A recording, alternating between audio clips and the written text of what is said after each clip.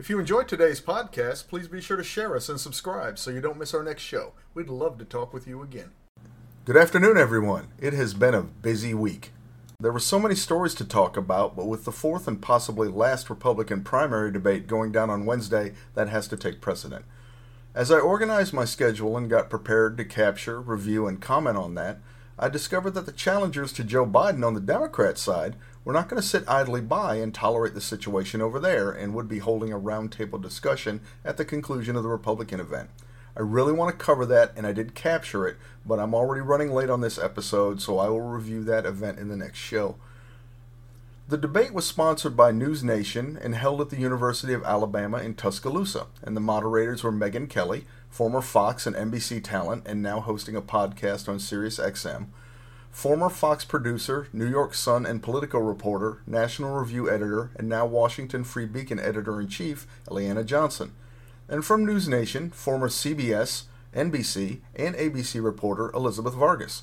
The four candidates who made the stage were Florida Governor Ron DeSantis, former South Carolina Governor and United Nations Ambassador Nikki Haley, entrepreneur Vivek Ramaswamy, and former New Jersey Governor Chris Christie.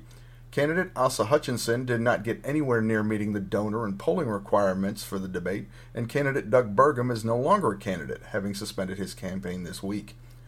The moderators began by stating that due to the state of affairs, being even many Democrats think Joe Biden is a weak candidate, and that many Republicans think Trump's multiple legal troubles could impair his quest for a second term, it means, one of you could wind up the leader of the free world.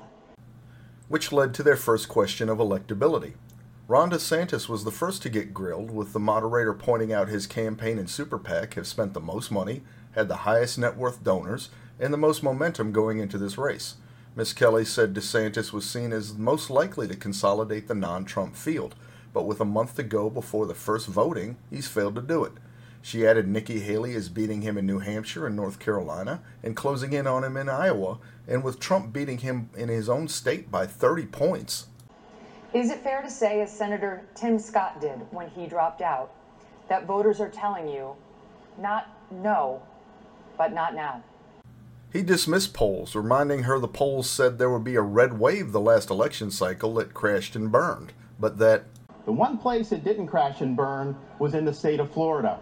They weren't predicting that I would win the way I did, and I won the greatest Republican victory in the history of the state of Florida. He then pivoted into his first attack on Nikki Haley.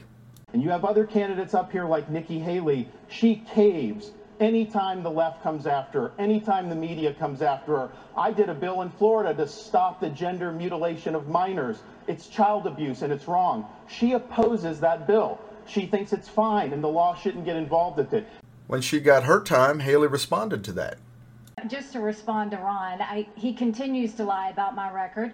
I actually said his Don't Say Gay bill didn't go far enough because it only talked about gender until the third grade.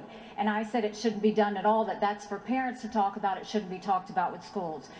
It was then Nikki Haley's turn in the hot seat, with Kelly pointing out Haley left government service in 2018 with just $100,000 in the bank, and that 5 years later she is worth $8 million, thanks to lucrative speeches and board memberships like she had with Boeing. It was also brought up that Haley was meeting with large Wall Street heavyweights from J.P. Morgan, Goldman Sachs, and BlackRock, and that these and other rich donors would have expectations. The crux of the question was, aren't you too tight with the banks and the billionaires to win over the GOP's working class base, which mostly wants to break the system, not elect someone beholden to it? Haley was unashamed, and after responding to DeSantis' earlier comments, she turned to her answer to the moderator's question. But when it comes to these corporate people that want to suddenly support us, we'll take it. But I don't ask them what their policies are. They ask me what my policies are. And I tell them what it is. Sometimes they agree with me, sometimes they don't. Some don't like how tough I am on China. Some don't like the fact that I've signed pro-life bills. Some don't like the fact that I may oppose corporate bailouts. That doesn't matter. That's who I am. And that's why the most conservative grassroots group in the country, Americans for Prosperity, endorsed me last week.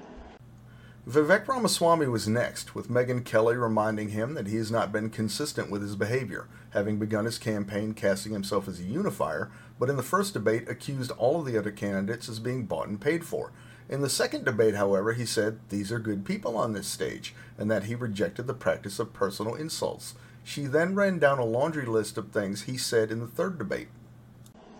By debate number 3, you called Nikki Haley corrupt, accused Ron DeSantis of wearing high heels, and told Ambassador Haley she should keep a closer eye on her daughter. Can you see how this has led some to conclude you are not, in fact, a unifier, and to question your authenticity?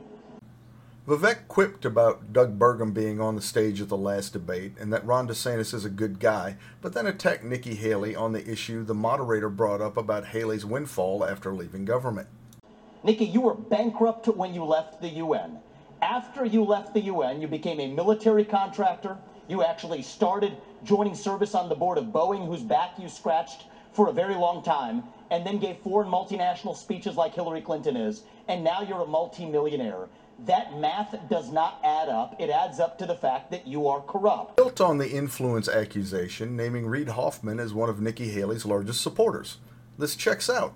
Reid Hoffman, the co-founder of LinkedIn, did donate $250,000 to a Haley super PAC this week. He is a big Democrat donor, though. Why did he do that? He freely admits why, stating that he will enthusiastically vote for President Joe Biden, but that my first priority is to defeat Trump, and the primary is the first of 2 chances to do so. Ramaswamy then reiterated the support of Larry Fink, CEO of BlackRock, and how it may be germane. And to say that doesn't affect her is false, because it's after that meeting later that day that she says that every American needs to be doxxed by having their ID, their government-issued ID, tied to what they say on the internet. To that accusation and the larger question of influence over her, she shot back. And in terms of these donors that are supporting me, they're just jealous. They wish that they were supporting them, but I'm not going to sit there and donate. She met with Fink. Yes, she did say that. Correlation does not necessarily equal causation, however. On this issue, it's not conclusive. But for Haley to suggest that the millions, likely billions when it's all said and done, that these heavy hitters are going to pump into her campaign will not buy them any influence from a President Haley is ridiculous on its face. If she wins, these power brokers will have a direct line to the Oval Office. This is wrong, but it's nothing new. Every politician has some person or interest leaning on them. When you're talking about this many zeros, though, the pounds per square inch of pressure are significant. If she wins, the White House IT guys won't even have to switch green phones. Just change the numbers on the speed dial. Back to Nikki Haley under fire, DeSantis jumped in, talking about his work against BlackRock in Florida, saying, In Florida, they were managing our pension, part of our pension, and then when they did the ESG, I took $2 billion away from BlackRock. We took action. This ESG, they call it Environment, Social Governance, and again, Nikki is meeting with all these people. They want to use economic power to impose a left-wing agenda on this country. They want basically to change society without having to go through the constitutional process. We've kneecapped it in the state of Florida. The next president of the United States needs to be able to go to that office on day one and end ESG. And the fact of the matter is, we know from her history, Nikki will cave to those big donors when it counts. And then Ramaswamy tagged back in with, The only person more fascist than the Biden regime now is Nikki Haley, who thinks the government should identify every one of those individuals with an ID. That is not freedom, that is fascism, and she should come nowhere near the levers of power, let alone the White House. It quickly turned into DeSantis and Ramaswamy piling on Haley. She went after DeSantis, claiming, So hypocritical, because he actually went and tried to push a law that would stop anonymous people from talking to the press, and went so far to say bloggers should have to register with the state if they're going to write about elected officials. It was in check your newspaper. It was absolutely there. Well, Nikki, I did check on that, and it was not a DeSantis effort. It was a Republican state senator who proposed the bill. It was filed in February of this year and died in committee in May. Haley got beat up pretty bad. Remember, we're still on the first question, and Chris Christie hasn't even gotten his turn yet. Megyn began by recounting that Chris Christie endorsed Trump in 2016 and 2020, giving him an A for his first term. But now Christie has turned on him, calling him a liar, a loser, a con man, and someone who cannot win, and said that, quote, you even got into this race just to stop President Trump. She then contrasted Trump's 81% approval rating with Christie's 25% among Republicans before getting to the core of the question. Respectfully, Governor, you have not stopped Mr. Trump. And voters may wonder how you could possibly become the nominee of a party that does not appear to like you very much. Yeah. Christie didn't blink, but went after Trump without fear. But the fact of the matter is the truth needs to be told. And for us to go 17 minutes without discussing the guy who has all those gaudy numbers you talked about is ridiculous. I'm in this race because the truth needs to be spoken. He is unfit.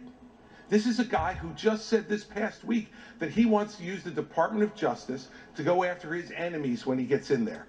I mean, the fact of the matter is he is unfit to be president, and there is no bigger issue in this race, Megyn, than Donald Trump, and those numbers prove it. Round one done. The moderators moved on to the subject of Israel, with Elizabeth Vargas taking over, asking Ron DeSantis about the continuous attacks on American military in the region and the American hostages in Gaza, and how far he would go to get our people back. DeSantis turned it into an indictment of Biden, mentioned his military service, talked tough, complained about Iran, asserted his stand with Israel, but never answered the question. As I was processing this, Christie went after him on just that. This is the problem with the first three debates. Ron gets asked a question, and he doesn't answer it. Your question was very specific. You said, would you send American troops as commander-in-chief?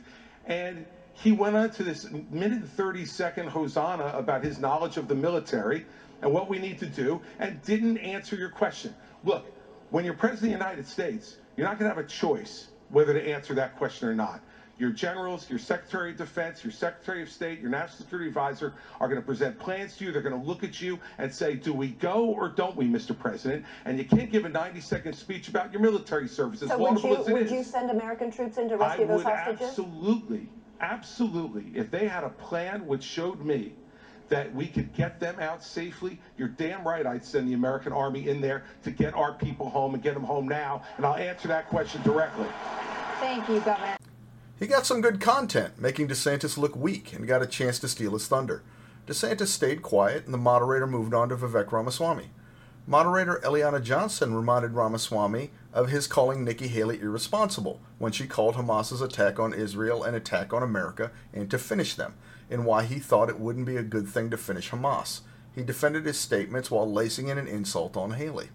But to say that that was an attack on America fails a basic test. I mean, Nick, if you can't tell the difference between where Israel is and the U.S. is on a map, I can have my 3-year-old son show you the difference. He invoked David Ben-Gurion's belief that Israel should be self-sufficient in support of his hands-off approach and used it as a jumping-off point to mention U.S. border security. DeSantis mentioned that Americans were killed in the attacks as well and that, quote, we should work with Israel to bring these people to justice, and Vivek agreed. Johnson then turned to Nikki Haley to talk about Iran, reminding Haley that she had contrasted herself with Biden. Nikki said she would punch them once and punch them hard. The moderator asked if Haley meant it was time to bomb Iran. Haley said no, just that Iran only responded to strength and suggested the Biden administration is not doing that. She repeated the punch statement, but clarified. You've got to punch them hard, and let them know that. That's the only way they're going to respond. So the way you do that is you go after their infrastructure in Syria and Iraq where they're hitting our soldiers. That's what you do, and then that's when they'll back off. Haley then started connecting dots, starting with Russia in dire straits in Ukraine, getting drones from Iran and missiles from North Korea. She suggested Iran greenlit the Hamas attack because it was Putin's birthday, and that the attack on Israel has drawn all attention away from Ukraine to Russia's benefit. Putin's birthday. That came out of left field. There were suggestions that the October 7th date was meant to align with the 50th anniversary of the Yom Kippur War, but I checked, and Vladimir Putin's birthday is, in fact, October 7th, 1952. A dragon in the Chinese calendar, a water-type dragon according to the internet, described as persevering, vigorous, and far-sighted. Well, he sure didn't see that Ukraine fighting so hard. He sure as heck doesn't follow the traits of a Libra, so maybe the Chinese had the pseudoscience of astrology right. But back to the show. Ramaswamy jumped in suggesting his peace deals were ahead of the curve and that the, quote, neocons are slowly coming around to his way of thinking, before connecting Haley to Biden and suggesting is that neither of them could even state for you 3 provinces in eastern Ukraine that they want to send our troops to actually fight for. Look at that. This is what I want people to understand. These people have, I mean, she has no idea what the hell the names of those provinces are, but she wants to send our sons and daughters and our troops and our military equipment to go fight it. So reject this myth that they've been selling you that somebody had a cup of coffee stint at the UN and then makes $8 million after, has real foreign policy experience. It takes an outsider to see this through. Look at the blank expression. She doesn't know the names of the provinces that she wants to actually fight for. And there's a puppet masters right there, the donors right there that are playing her like the puppet masters. Hold on. Let me just say something here. You know, his reasonable peace deal in Ukraine, he made it clear. Give them all the land they've already stolen, promise Putin you'll never put Ukraine in Russia, and then trust Putin not to have a relationship with China. Let me tell you something. That's no That's reasonable. not my deal. That's not my deal. Yes, it's exactly what you said. I'll describe my You do deal this to at you. every debate. I'll tell you exactly what it is. Don't interrupt me. I didn't interrupt you. Okay? You say this. You do this. You do this at every debate. You go out on the stump and you say something. All of us see it on video. We confront you on the debate stage. You say you didn't say it, and then you back away. And I want to say what? Exactly what I said, Chris. I'm not done yet. Well, this is now look. This is nonsense. This man is spewing. This man is spewing nonsense. Let me tell you something. This is the fourth debate. The fourth debate that you would be voted in the first 20 minutes as the most obnoxious blowhard in America. So shut up for a little while. I'm going to respond to that. I'll take that. I want to say something else. We're now 25 minutes into this debate, and he has insulted Nikki Haley's basic intelligence. Not her positions, her basic intelligence. She doesn't know regions. She wouldn't be able to find something on a map that his 3-year-old could find. Look, if you want to disagree on issues, that's fine. And Nikki and I disagree on some issues. But I'll tell you this, I've known her for 12 years, which is longer than he's even started to vote in a Republican primary. And while we disagree about some issues and we disagree about who should be president of the United States, what we don't disagree on is this is a smart, accomplished woman, and you should stop insulting her. So I'm going to take this, I'm going to take several times over. So first of all, I think we just learned something from Chris Christie. We learned three things.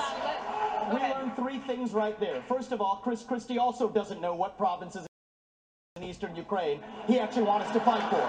Chris, your version of foreign policy experience was closing a bridge from New Jersey to New York. Yeah. So do everybody a favor, just walk yourself off that stage, enjoy a nice meal, and get the hell out of this race. When it comes to Nikki, I think if you're going to actually send your sons and daughters to go die in somebody else's war, excuse me, Chris, I'm speaking, and I'm not done yet. I haven't heard the time when you aren't and we're going to be done. So listen up to this, is if these people want to send your sons and daughters to go die in Ukraine, they've been arguing for it for a year. $200 billion of our taxpayer money sent over. Neither of them could even name for you the provinces that they actually want to protect. And this is the people who have been touting their so-called foreign policy experience.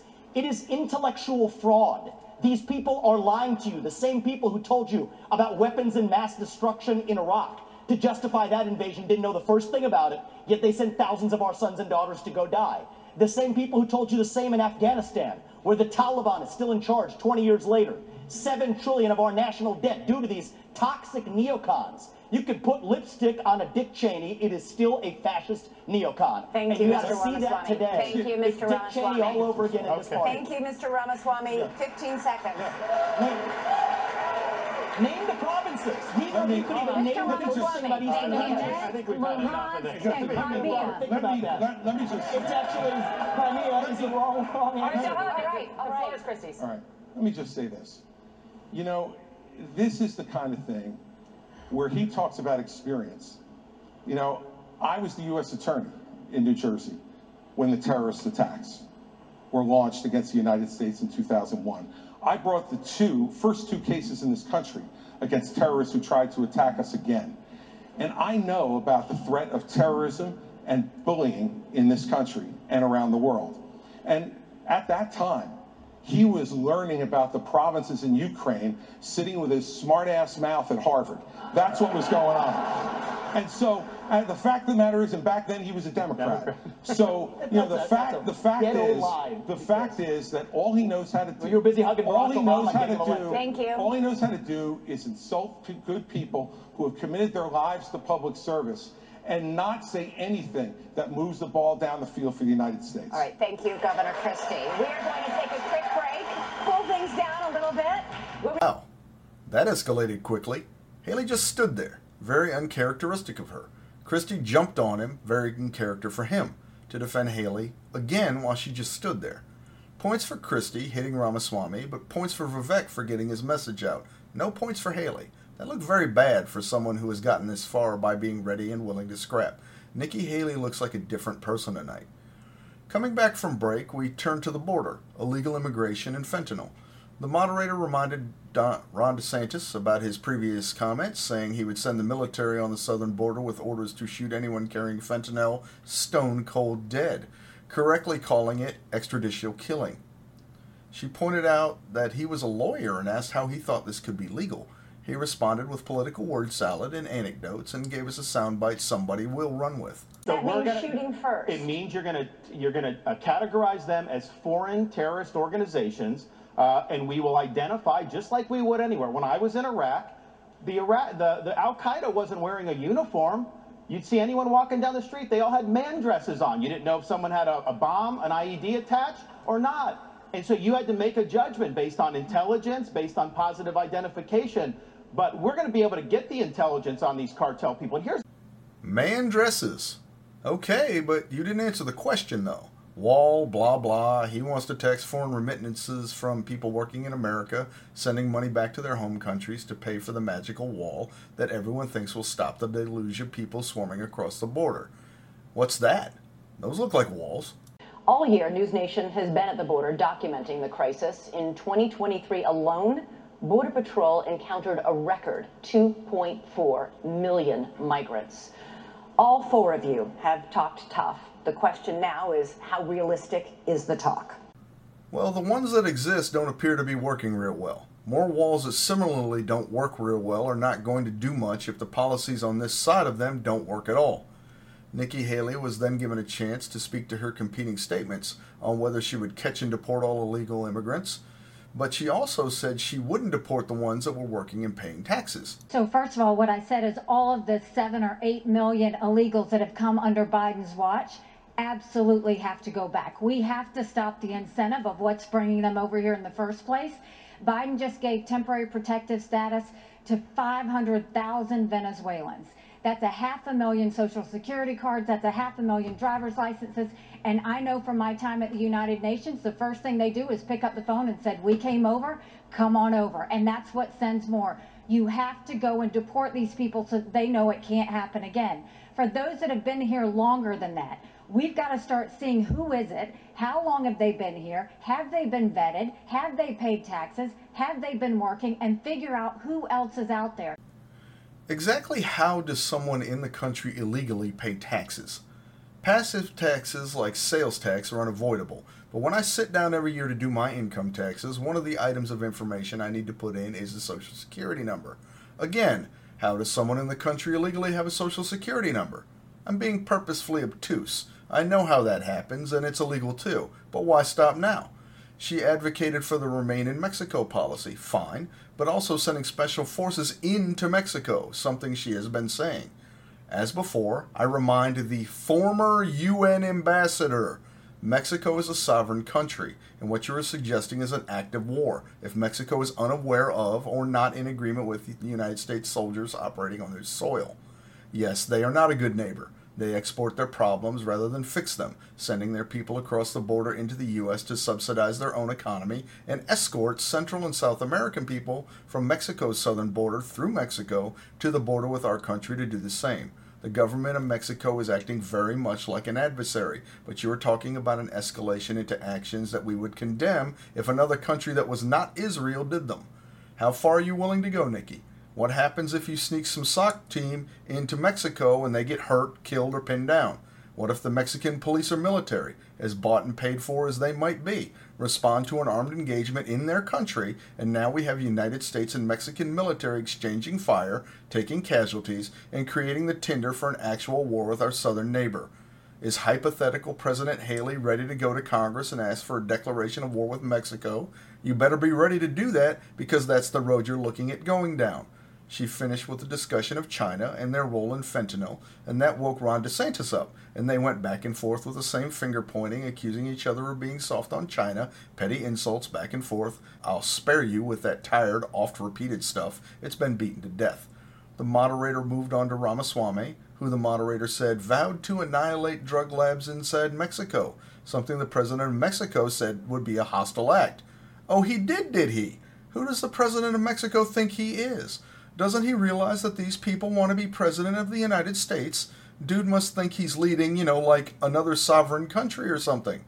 Anyway, Ms. Vargas correctly pointed out that fentanyl can be manufactured anywhere and asked if this tough talk was offering false hope. Vivek pretty effectively used the question to connect the dots from Mexico to China and then speak to the larger issues. But I want to get back to this issue of the root cause, because a lot of these are coming from labs in Wuhan, China, of all places. Drug materials that are going to the Mexican drug cartels that they're pumping across that southern border like a modern opium war. I think it is going to take a U.S. president that's going to have a very different conversation with Xi Jinping than what Joe Biden just had in California. I will tell Xi Jinping, you will not only not buy land in this country or donate to universities in this country, U.S. businesses won't expand into the Chinese market until they're playing by the same set of rules. And the same country that's putting fentanyl into illegal pharmaceuticals in Mexico, it's no coincidence, is the exact same country that also unleashed hell on the world with the COVID-19 pandemic. We also have to hold them accountable with every financial lever that we have available. That is what it actually means to stand with a spine. And you mark my words, if we're willing to stand with the spine, China will absolutely have to fold because they're in a tougher spot than we are. And then we're back to playing by the same set of rules. Sounds good, but can he actually do it? We then moved on to the economy, with Ms. Johnson asking Ms. Haley in light of the rapidly rising home costs if the federal government should intervene. Haley blamed the Fed, lack of supply, and the bank regulations before saying we have to grow the economy, cut government spending, and lower the deficit. So, no answer. Those are all good things. Those are all easy to say things. You didn't really connect the dots on that, though. Let me take a stab at it, since you didn't. President Mike, do you think the federal government should intervene in the housing crisis? Thank you for the question, Ms. Johnson. The answer is yes. First, I will set up a fact-finding group reportable directly to me.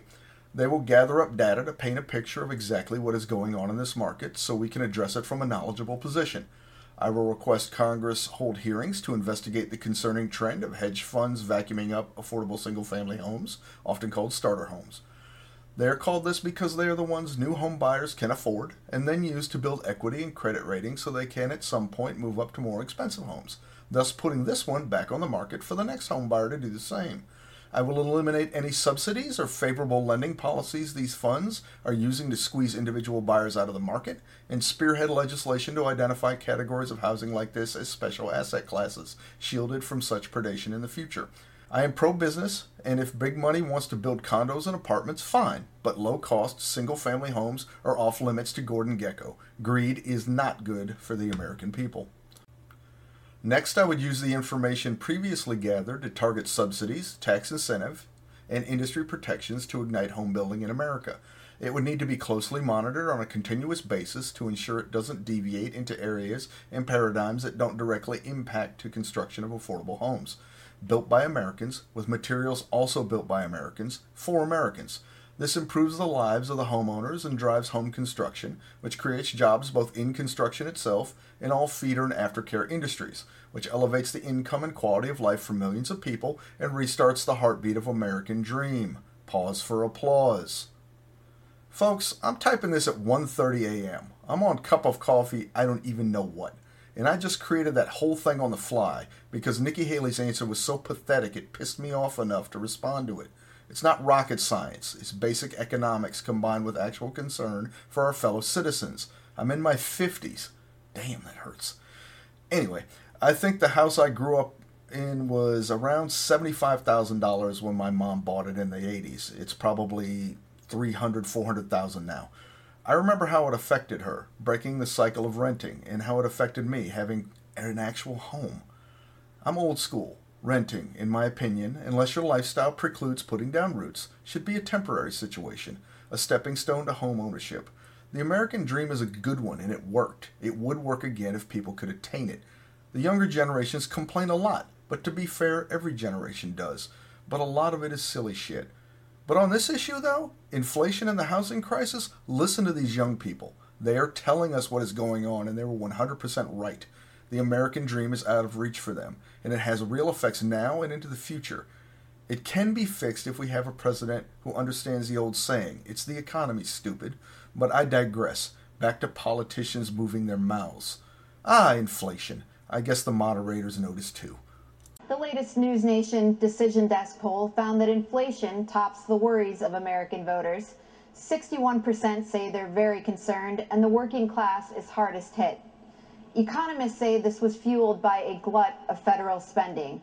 The Biden administration has added $6 trillion to the national debt so far, but President Trump wasn't exactly a penny pincher. His administration added $7.8 trillion. Do Republicans, including President Trump, share the blame for inflation? And what concrete steps would a President DeSantis take to help Americans make ends meet? The borrowing, printing, and spending of money was both parties in Washington, D.C. That's just a fact. These Republicans in Washington have spent. It's driven your prices higher, and it's driven your interest rates to the point where you can't afford. I'll spare you the typical politician anecdote, the I'm in a family inn, insert place you were pandering to. It's transparent and hot air. DeSantis said the same things Haley did, basically, with the same amount of detail, none, and added domestic oil production to reduce gas prices. I'm not entirely sure domestic production would do that, but gas prices do impact the economy in many ways, so if it could be helped, it will have an exponential effect on the economy. He brought up student loans next, another issue crushing young people. You know, another thing that's burdening young people are these student loans. Now, I don't support having a truck driver having to pay a student loan for someone that got a degree in gender studies. That is wrong. We should not have taxpayers do that. What I'm going to do, though, is I'm going to get to the root cause of the problem. These student loans are going to be backed by the universities because they need to have an incentive to produce gainful employment for people. They should not be indulging in ideological studies. They should be focusing on things that work. And we're going to take some of this money and we're going to move it to actual vocational training. In Florida, we doubled apprenticeships. We have more truck drivers. These are in-demand skills. Don't let anybody tell you that the only way you can be successful is through a 4-year brick and ivy degree. That's one way you can be. It's not the only way, and we're going to fix that problem in the United States of America. Of course, he had to put his social commentary dig in, but the idea of dragging the university's skin into the game is interesting. That might help, if they knew they would have to justify their curriculums rather than just sell them to kids. Vivek Ramaswamy was then asked about his advocacy for and resistance to regulating cryptocurrency in contrast to the latest scandals. Look, fraudsters, criminals, and terrorists have been defrauding people for a long time. Our regulations need to catch up with the current moment. The fact that SBF was able to do what he did at FTX shows that whatever they have as the current framework isn't working. And I think it is nothing short of embarrassing that Gary Gensler, the current leader of the SEC, in front of Congress, could not even say whether Ethereum counted as a regulated security or not. And so I think that this is just another example of the administrative state gone too far. Here's the dirty little secret in American politics today. The people who we elect to run the government are not the ones who are even actually running the government. It is the bureaucrats in those 3-letter agencies that are writing regulations that Congress never gave them the authority to write. And the good news is a U.S. president can absolutely fix that. That takes a U.S. president with a spine. So what I've said is in my administration, by the end of year 1, we will have a 75% reduction in the number of federal bureaucrats. We will shut down government agencies that should not exist. We will rescind any regulation that fails the test of West Virginia versus EPA, which is the most important Supreme Court case of our lifetime, that said if Congress didn't delegate that to an administrative agency, then it's unconstitutional. These are seismic changes. These are big changes that the next president can deliver without asking Congress for permission or for forgiveness. And I want people to understand that distinction, because people have been sold myths by politicians for a long time, saying, I'm going to work with Congress to do this or that. Much of what you've heard on the stage from the other politicians fit that description. They need Congress.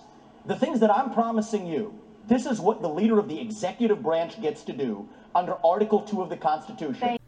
The case he references, West Virginia versus EPA, is a 2022 Supreme Court case. In it, the EPA sought to regulate carbon dioxide emissions under the 2015 Obama-era Clean Power Plan. This would later be defunded by Trump in his 2018 federal budget. In the 2022 decision, the Supreme Court ruled 6-3 that Congress did not grant EPA the authority to devise emissions caps based on the generation shifting approach the agency took in the Clean Power Plan, and that under this body of law, known as the Major Questions Doctrine, given both separation of powers principles and a practical understanding of legislative intent, the agency must point to clear congressional authorization for the authority it claims. Indeed, it could be said the executive branch overstepped its bounds. Certainly the federal bureaucracy is legion, and cuts could be made across the board, but 75% is a comical number. It would be a great thing to examine those departments and make them justify their existence, budgets, and staffing levels, though. Billions could likely be returned to more deserving uses. On the subject of Donald Trump, Megyn Kelly asked Nikki Haley if she supports ideological screening for immigration in light of what Trump is advocating. Well, I don't think that you have a straight-up Muslim ban as much as you look at the countries that have terrorist activity that want to hurt Americans. You can ban those people from those countries. That's the way we should look at it, is which countries are a threat to us. You look at what came across the southern border. What worries me the most are those that came from Iran, from Yemen, from Lebanon, those areas where they say death to America. That's where you want to be careful. It's not about a religion. It's about a fact that certain countries are dangerous and are threats to us. A president has one job, and that's to keep Americans safe. And that's what we've got to do, is make sure that we have good national security in that process. And that's the way you should look at it, is where the terrorist threats are, how we're going to deal with it, and what we're doing about it. And the biggest threat we have right now is communist China. But you have to also look at what Iran and Russia are doing as well. And we need to be paying attention to that. That's why we have to focus on things like cyber, on space, on artificial intelligence, and not just the regular things that we've always focused on. Ron DeSantis took the position that we shouldn't import people who don't respect our culture, and tried to paint Nikki Haley as wanting no restrictions, a trope he keeps repeating but can't back up. Ramaswamy, again with details and regulations to support, suggested, what about all of the illegals who are already here? Here's the answer. There's 287G in the law. That is a provision that already allows ICE agents to deputize or allow local law enforcement to enforce those ICE warrants. And it shocks me that nobody in the Republican Party is talking about it, because there are 1 million then officials, law enforcement officials in this country. And against that backdrop, we absolutely have the ability to deport anybody who's in this country illegally. Thank you, we Mr. need to be talking about Ramaswamy. more in this country. Thank you. He's abrasive, he's rude, he's a conspiracy theory Trump fanboy, but he does frequently form cogent arguments. I'm not saying he's right or that we should agree with the things he proposes, but compared to Haley and DeSantis, he's usually much more detailed and adept at stringing his points together in a logical and digestible way. In my opinion, this approach is more effective than what those two are doing, but that's me. Perhaps you disagree. Christie spoke next. Trump had recently been asked if he would be a dictator if he won a second term in office, to which he said, no, except for day one. And tonight's moderator asked Christie what he thought of Trump's plans. Christie said, I think it's completely predictable. I mean, look, he's made it very clear. There's no mystery to what he wants to do. He started off his campaign by saying, I am your retribution. 8 years ago, he said, I am your voice. This is an angry, bitter man who now wants to be back as president because he wants to exact retribution on anyone who has disagreed with him, anyone who has tried to hold him to account for his own conduct. And every one of these policies that he's talking about are about pursuing a plan of retribution. And yet, at the first debate, my three colleagues on this stage, when asked if he would be convicted of federal felonies, would they still support him, raised their hand, looked into the camera, and let everybody know that they would still support him even if convicted of federal felonies. Federal felonies, by the way. Federal felonies which involve our election process, federal felonies which involve the most sensitive of our governmental secrets, federal felonies where he instructed others to commit crimes, folks who are now agreeing to go to jail because of what they did in his name. So do I think he was kidding when he said he was a dictator? All you have to do is look at the history And that's why failing to speak out against him, making excuses for him, pretending that somehow he's a victim, empowers him. You want to know why those poll numbers are where they are? Because folks like these three guys on the stage make it seem like his conduct is acceptable. Let me make it clear. His conduct is unacceptable. He's unfit, and be careful of what you're going to get. If you ever got another Donald Trump term, he's letting you know, I am your retribution. He will only be, Elizabeth, he will only be his own retribution. He doesn't care for the American people. It's Donald Trump first. Thank you, Governor Christie. Governor DeSantis. Governor DeSantis. Thank you. Thank you. There went the fanboy. Ramaswamy, hand up. Duh, he's my hero, you betcha. Just drop out, my guy, and wait for Trump to make you his VP.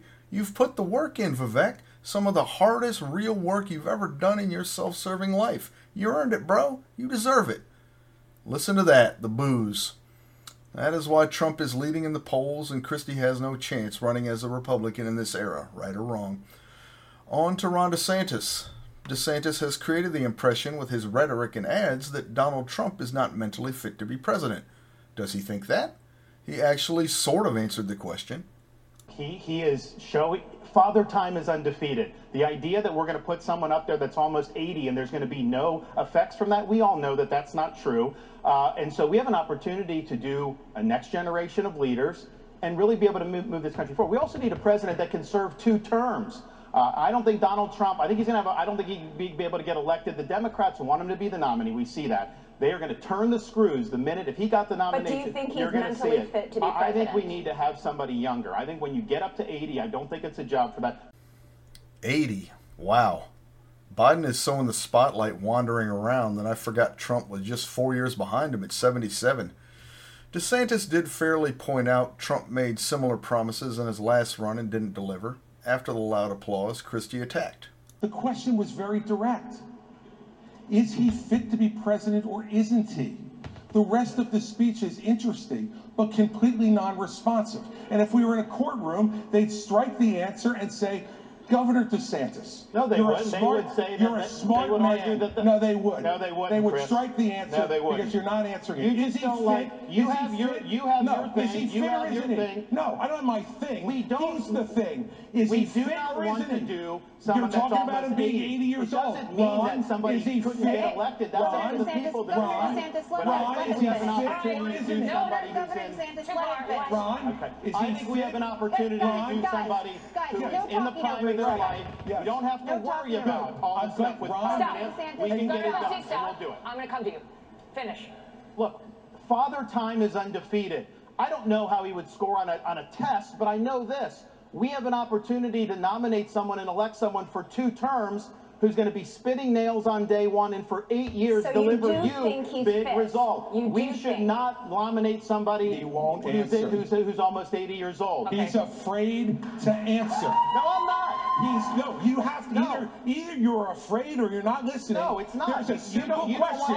Is he fit? Nobody can hear this. No one can hear you. They can't hear you. You finish and then you get it back. All right. Look, I'm a simple guy. Okay? I hear the question and I answer it. Is he fit or isn't he? I'll concede you're fit, Ron. You're a new generation. You're 44 years old. I wish I was still 44 years old. Okay? 45. So, well, congratulations. I'd still take 45. Is he fit or isn't he? And this is the problem with my 3 colleagues. They're afraid to offend.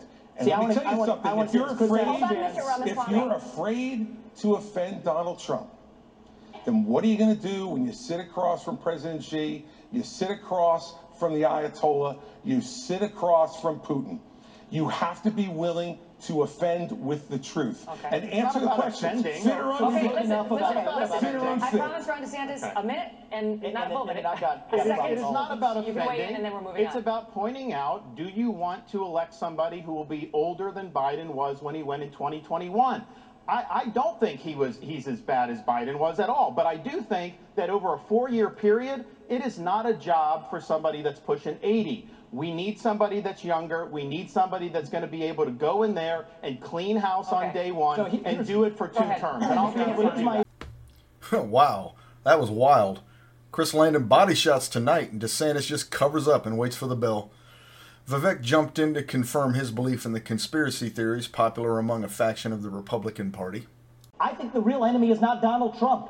It's not even Joe Biden. It is the deep state that at least Donald Trump attempted to take on. And if you want somebody who's going to speak truth to power, then vote for somebody who's going to speak the truth to you. Why am I the only person on the stage, at least, who can say that January 6th now does look like it was an inside job? That the government lied to us for 20 years about Saudi Arabia's involvement in 9/11. That the Great Replacement theory is not some grand right-wing conspiracy theory, but a basic statement of the Democratic Party's platform. That the 2020 election was indeed stolen by big tech. That the 2016 election, the one that Trump won for sure, was also one that was stolen from him by the national security establishment that actually put up the Trump-Russia collusion hoax that they knew was false. There's a reason why I'm the only person on the stage who can say these things. That's what it's going to take, not people who are licking his boots one time and now Monday morning quarterbacking and criticizing him when it's convenient. Oh boy, let me get my foil. Kelly turned to Chris Christie with a very controversial topic. Governor Christie. You do not favor a ban on trans medical treatments for minors, saying it's a parental rights issue. The surgeries done on minors involve cutting off body parts at a time when these kids cannot even legally smoke a cigarette. Kids who go from puberty blockers to cross-sex hormones are at a much greater likelihood of winding up sterile. How is it that you think a parent should be able to okay these surgeries, never mind the sterilization of a child? And aren't you way too out of step on this issue to be the Republican nominee? No, I'm not. Because Republicans believe in less government, not more. In less involvement with government, not more in government involvement in people's lives. And you know what, Megan? I trust parents. And we're out there saying that we should empower parents in education. We should empower parents to make more decisions about where their kids go to school. I agree. We should empower parents to be teaching the values that they believe in their homes without the government telling them what those values should be. And yet we want to take other parental rights away. I'm sorry. As a father of 4, I believe there is no one who loves my children more than me. There's no one who loves my children more than my wife. There's no one who cares more about their success and health in life than we do. Not some government bureaucrat, not some, you look at these jokers down in Congress. It takes them 3 weeks to pick a speaker, and up until 2 days ago, they couldn't promote somebody in the military in the United States Senate who earned their new rank. And we're going to put my children's health and my decisions in their hands for them to make those decisions, for Joe Biden to make those decisions, for me and for my wife. Let me just say this. This is not something I favor. I think it's a very, very dangerous thing to do. But that's my opinion as a parent, Megan. And I get to make the decisions about my children, not anybody else. And every parent out there who's watching tonight, you start to turn over just a little bit of this authority, the authority they're going to take from you next, you're not going to like. I'll stand up for parents each and every time. So there are laws banning smoking or drinking by a certain age. Let me tell you something. I have a follow-up question for him, and you guys are going to get to weigh in, okay? Here's my follow-up question. You talk about parental rights. Let's talk about them. When you were governor in 2017, you signed a law that required new guidelines for schools dealing with transgender students. Those guidelines required schools to accept a child's preferred gender identity, even if the minor's parents objected. Not true. And it said that there is no duty for schools to notify parents if their son or daughter changes their gender identity, allowing this serious issue to remain a secret between the school and a child. How is any of that pro-parental rights? By the way, that's simply not true. You're doing what you accuse me of, Chris. It is absolutely true. That's simply not true. That's simply not true. That law was put into effect in 2018 and regulated in 2018 after I was out of office, the guidelines. Megan. No, we did not, Megan. We did not issue those guidelines, and you're wrong about that. Simply wrong. I have stood up each and every time. So I think if this is one issue that's disqualifying, it's this one.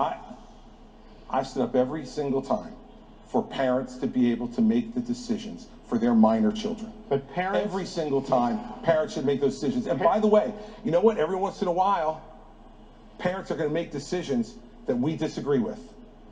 But the minute you start to take those rights away from parents, you don't know that slippery slope, what rights are going to be taken away next and what's going to be focused on as you. a parent. The former litigator deftly parsed the counterpoint, demonstrated the inconsistency and the real concerns. On the second part, Christie is correct. He signed off on a law in 2017 passed by the Democrat-led legislature requiring the Department of Education to provide guidance on transgender policies. The actual guidance came along during the administration of his successor, Democrat Phil Murphy. Get your facts straight, Megan. You don't work for Fox anymore. DeSantis disagreed and took the opportunity to attack Nikki Haley on her stance on bathroom bills. Ramaswamy continued his attack on gender dysphoria as a mental disorder and stated his support for DeSantis on these issues. We spent the next 2 minutes of Haley and DeSantis bickering about bathrooms, with Haley finishing with her desire to keep boys out of girls' sports. Back to Vivek, he was asked about his continued use of Haley's given first name, Nimrata, disrespectfully, and he launched into accusations of her authenticity, then did that thing he does. Nikki Haley's campaign launch video sounded like a woke Dylan Mulvaney Bud Light ad talking about how she would kick in heels. At the first debate, she said that only a woman can get this job done. That's what she said. After the third debate, when I criticized Ronna McDaniel after 5 failed years of leadership of this party and criticized Nikki for her corrupt foreign dealings as a military contractor, she said that I have a woman problem. Nikki, I don't have a woman problem. You have a corruption problem. And I think that that's what people need to know. Nikki is corrupt. This is a woman who will send your kids to die so she can buy a bigger house. This is the problem. Using identity politics more effectively than Kamala Harris is a form of intellectual fraud. And it actually needs to end. There's our donor puppet masters wielding their puppet right up here tonight. This is how this game is played. The puppet masters put up their puppet, and I reject the use of identity politics in this party. It has been a cancer coming from the left, and I'm sick and tired of the double standards. The people of this country are too. Having 2 X chromosomes does not immunize you from criticism. Thank you, sir. Thank you. Governor Haley, would you like to respond? No. It's not worth my time to respond to him. You have been using identity politics at every step. She knows it's true, and that's why she's actually Okay, sir, we're not going to give you... Rolls eyes. If that's your thing, Vivek is your guy. Next was questions about the Justice Department vis-a-vis Trump's accusations of the department spying on him and protecting the Democrats, and how the candidates would restore faith in the department. Christie was first. He led with his experience in the department and invoked 9/11, something that occurred right as he was coming in as a U.S. attorney, before explaining what he would do as president. So what I would do as president, having had that experience, and the only one who's had that experience, is to pick an attorney general who will absolutely do the same thing that John Ashcroft did, to pick U.S. attorneys who will only care about making sure that justice is done without regard to any other consideration but the facts that are presented and whether someone is guilty beyond a reasonable doubt and the government can prove it. We have had attorneys general like Eric Holder and Loretta Lynch and Jeff Sessions, and now our current attorney general, who have not met that standard. And the only way you restore people's faith in the justice system is to put someone like that in charge of the Justice Department, and then as president to get the hell out of the way on anything that involves criminal investigations. If a president's involved in trying to do something and put their thumb on the scale, as Donald Trump says he will do, that makes people much less likely to believe our justice system can be fair. Next, the moderators had questions about the rise of anti-Semitic activity on college campuses. Nikki Haley weighed in on how she would balance free speech against suppressing radicals. You know, if this had been the KKK that was doing protests on those campuses, every one of those college presidents would have been up in arms. This is just as bad. The idea that they would go and allow that kind of pro-Hamas protest or agree with the genocide of Jews and try and say that they needed context on that, there is no context to that. This is what we need to do to deal with it. First of all, we have got to get foreign money out of our universities. You've got Arab money, you've got Chinese money, you've got others. We need to go to every university and say you either take foreign money or you take American money, but the days of taking both are over. Then she went deep in the weeds with a statement on TikTok. For every 30 minutes that someone watches TikTok, every day they become 17% more anti-Semitic, more pro-Hamas based on doing that. That was so off the wall, but so specific I had to dig into it. Haley was apparently referring to research published November 30th on X and GitHub by Anthony Goldblum, a data scientist and tech entrepreneur in San Francisco, who has been examining TikTok's Israel-related content. Goldblum ran an analysis of TikTok's hashtags and worked with polling firm Generation Lab to survey young adults about their social media use and their views about Jews. That's quite a bold statement. What was the methodology used to arrive at those figures, which I am certain are already getting forward across social media accounts of right-wing people as unassailable fact already? Well, the questions asked of young adults were: 1. Jewish people can be trusted just as much as other American people in business. 2. Jewish people are just as loyal to America as other American people. 3. I am just as open to having Jewish friends as I am to having friends from other sections of American society. 4. Compared to other groups, Jewish people have too much power in the media. 5. Jewish people talk about the Holocaust just to further their political agenda. 6. Jewish people chase money more than other people do. 7. I am comfortable spending time with people who openly support Israel. 8. Israel has a right to exist as a homeland for the Jewish people. 9. Israel's right to defend itself against those who want to destroy it. 10. Israel and its supporters are a bad influence on our democracy. 11. Israel can get away with anything because its supporters control the media. And 12. Israel treats the Palestinians like the Nazis treated the Jews. They were then asked about their daily interaction with TikTok, with Goldblum finding people who said they spent at least 30 minutes a day on TikTok were 17% more likely to hold anti-Semitic or anti-Israel views compared to those who didn't use TikTok at all. Okay, that's not what she just said. She said for every 30 minutes it was 17%. That would mean in just shy of 6 hours a person would go from what's a Jew to a card-carrying member of the Nazi Party. Haley is justifiably getting dragged on social media over this flub right now, and even the author of the survey, Anthony Goldblum, said in an interview Thursday that Haley summarized his research incorrectly, though he said he didn't hold it against her. He said that her quote would have been accurate if she made it clear that it was 30 minutes a day. Avoidable, Nikki. Be better. Invoking the recent attacks on Israel and the failures in intelligence gathering and analysis that allowed them, and also the warnings of FBI leadership who say they see, quote, blinking red lights everywhere, what threats does Miss Haley think could blindside us? Haley started by saying Biden is a worry, mentioning the easiest vector into America is through the southern border. Next, Ron DeSantis was asked if he would send U.S. troops to defend Taiwan if they attacked them, something President Biden said he would do. He suggested he would deter that. But what if it didn't work, she asked, and he just dismissed it, saying it would. He took a shot at Haley, suggesting her supporters are pro-China. Again, he did not answer the question. This is textbook DeSantis. Ramaswamy was reminded of a statement he had made. If you want to stop Z from invading Taiwan, let's open a branch of the NRA in there and put an AR-15 in the hands of every family and train them how to use it. He was asked if this was a serious policy proposal, and if not, why keep repeating it? He didn't answer that at first, but spoke to other policy ideas. I think the next U.S. president needs to be crystal clear that at least for the foreseeable future, the U.S. will absolutely defend Taiwan. And it is with that clarity that we actually achieve deterrence. But I have a broader strategy than that. We need to get on side in our relationship with India, take it to the next level. India has to be able to block the Andaman Sea, which is where China gets most of its Middle Eastern oil supplies. That's critical.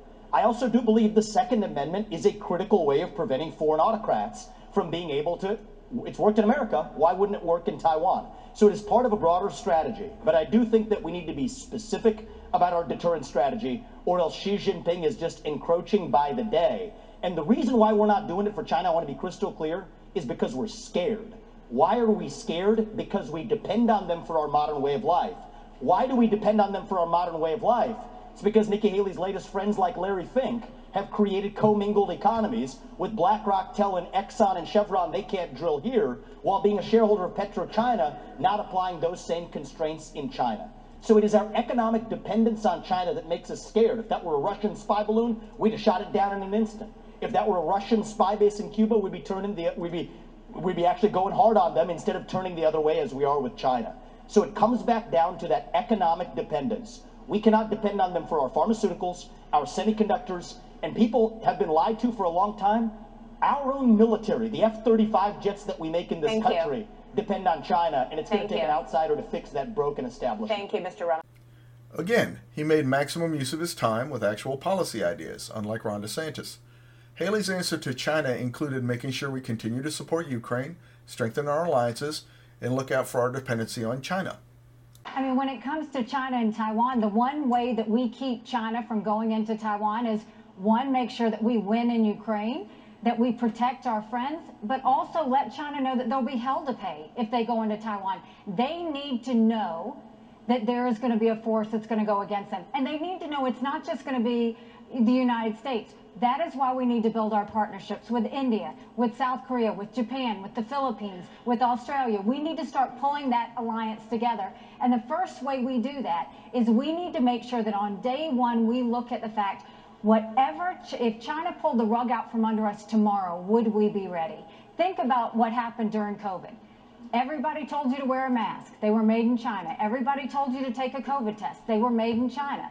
Everybody went and, I mean, everything that happened, if you go to the drugstore, all those medicines are made in China. We have to make sure that we are not relying on China for anything related to our national security, which means let's start focusing on doing deals with our friends now. Christie was asked on his thoughts about the AR-15 for every Taiwanese idea. He quickly dismissed the idea we had constitutional authority to give Taiwan a Second Amendment and moved on to substantive comments on how to counter China and the policies of the past administration. I want to play the role of actually answering your question, which is if China went after Taiwan, you're absolutely right. I would, as president, have us go militarily and defend them. Secondly, I'm not afraid, based upon those economic relationships, to do that, because these economic relationships mean nothing. Nothing. If what's going to happen is that China is going to come and act in that region of the world however they see fit. It's not right. And I'll say this about what I heard from Nikki earlier. She said that Donald Trump was good on trade. He wasn't. And the proof that he wasn't good on trade with China is that all he did was impose tariffs, which raised the prices for every American. You want to know what has contributed to inflation in this country? Yes, it's more government spending. Yes, it's the fact that we're printing too much money. Absolutely. But it is also the increase in prices that were driven by Donald Trump's tariffs. And one last thing. You can't say he was good on trade because he didn't change one Chinese policy in the process. He failed on it. The next question was for Ron DeSantis. The Trump administration and many other Republican politicians have kept promising to get rid of Obamacare and never delivering. But DeSantis is not only promising the same thing, but something even better. While Florida has more uninsured people than other states, why should we trust you? Answer, word salad. No answer. DeSantis again. Vivek did not waste his time like that, but got something said. So here's the answer. We don't have a health care system in this country. We have a sick care system. We need to start having diverse insurance options in a competitive marketplace that cover actual health, preventative medicine, diet, exercise, lifestyle, and otherwise. And here's how we deliver that. End the antitrust exemptions for health insurance companies. That's where the competitive marketplace begins. That's crony capitalism, and that's the answer. Transparency, I share this view and have since well before Obamacare passed. There is real substance to that argument. On government protecting vaccine companies from liability under the Trump administration, Ramaswamy answered well and found a place to hit Haley. Well, this question specifically on liability goes back to actually Reagan. And Reagan is a president who I admire. Many of us do. I think that reviving that spirit is in many ways going to be good for this country in so many ways. But one of the areas where he erred was this special form of lobbying to say that one kind of manufacturer, a vaccine manufacturer, cannot be sued for their product liability. So I have pledged, it is part of my legislative agenda, we will repeal that, just like we will repeal every other form of crony capitalism. People who have been harmed by those vaccines deserve accountability. They cannot be forgotten Americans. And I think one of the top lessons we learned from that COVID pandemic is that free speech in this country is most important in those alleged times of emergency. If we had been allowed to openly debate the merits of those vaccines, they would have been never mandated in the way that they were. And in general, I don't think that we should want capitalism and democracy to share the same bed anymore. It's time for a clean divorce. Let companies be companies, but I don't like the crony capitalism. This dates back a long time in both parties. And I think that we need to end the lobbying. And I personally believe that if you have been working in the government, you should not lobby that government for 10 years. If you have been a government elected official doing deals with companies, be they Boeing or be they pharmaceutical companies, you should not join the board of that company for 10 years after.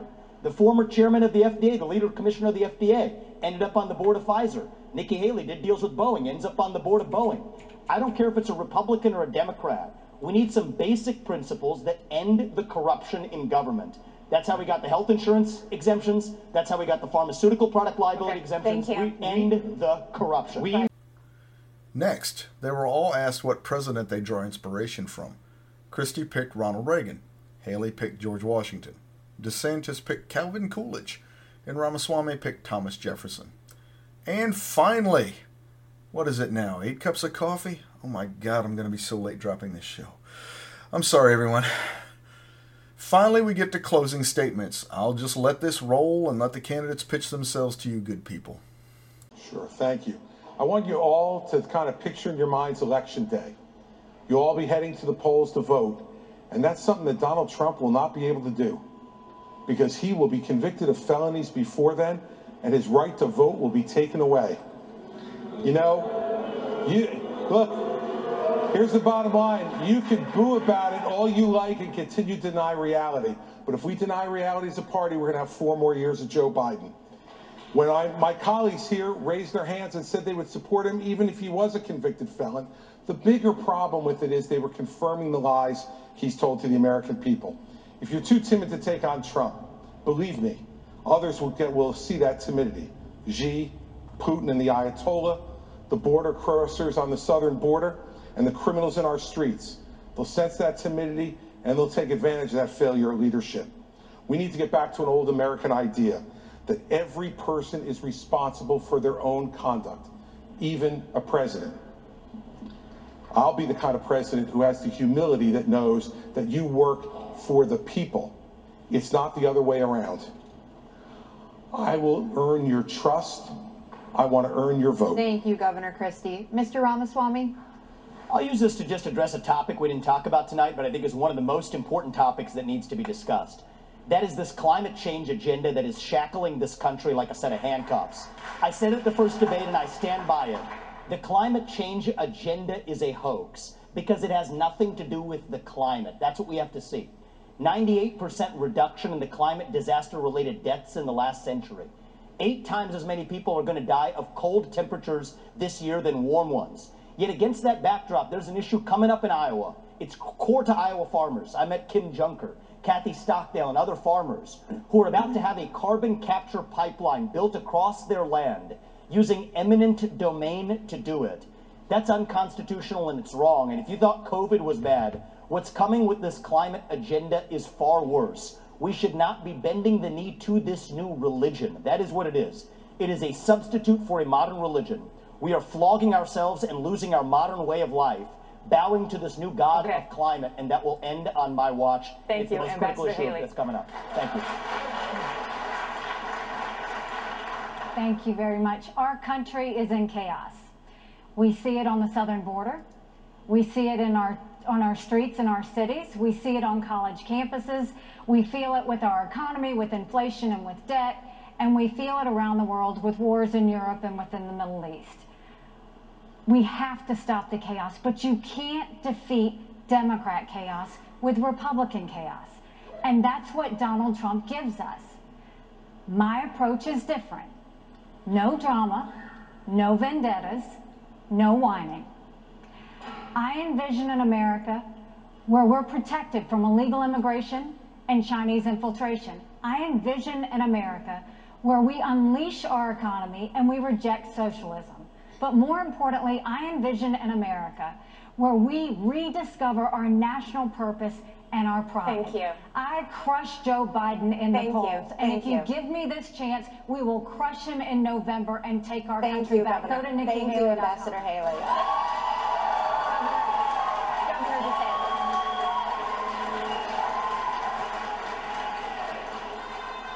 We are in jeopardy of being the first generation of Americans to leave to our kids and grandkids in America less prosperous and less free than the one we inherited. I refuse to sit idly by and let that happen. But we got to have people that are going to be willing to fight the people that are doing this to us. You can't be these establishment Republicans that just cave at the first sign of opposition. I'll fight for you. We also need to win again as a party. Yes, win the election, which we've struggled to do, but also win on these big issues. And nobody has defeated these people more than what I have done in the state of Florida on issue after issue. We have won, and we have won big, and that's what we'll do for you. We also need leadership.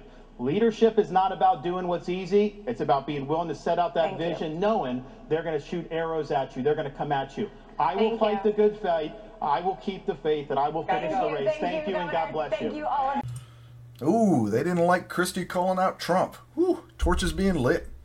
I have to give him and Vivek credit, though. They both made good use of their time and answered questions with real substance. DeSantis and Haley are looking very much the same old shit. Almost interchangeable. Talking a lot but saying nothing. DeSantis is getting strong applause after his blustery statements devoid of specifics, so it's playing to the audience at least. Maybe I'm out of touch. I hope you've come away with some things to ponder about them and have a better impression of who they are and what they really stand for. I'll get to work on the Democratic rebuttal show. They had a great conversation, and I was pleased to finally hear their positions on the issue of the day and what their party is trying to pull.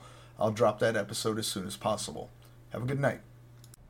That's it for today. Thank you for listening. If you enjoyed the podcast, please take the time to leave a comment here and on Podchaser. It helps us know how we're doing and what topics you'd like to hear in the future. Have a great day.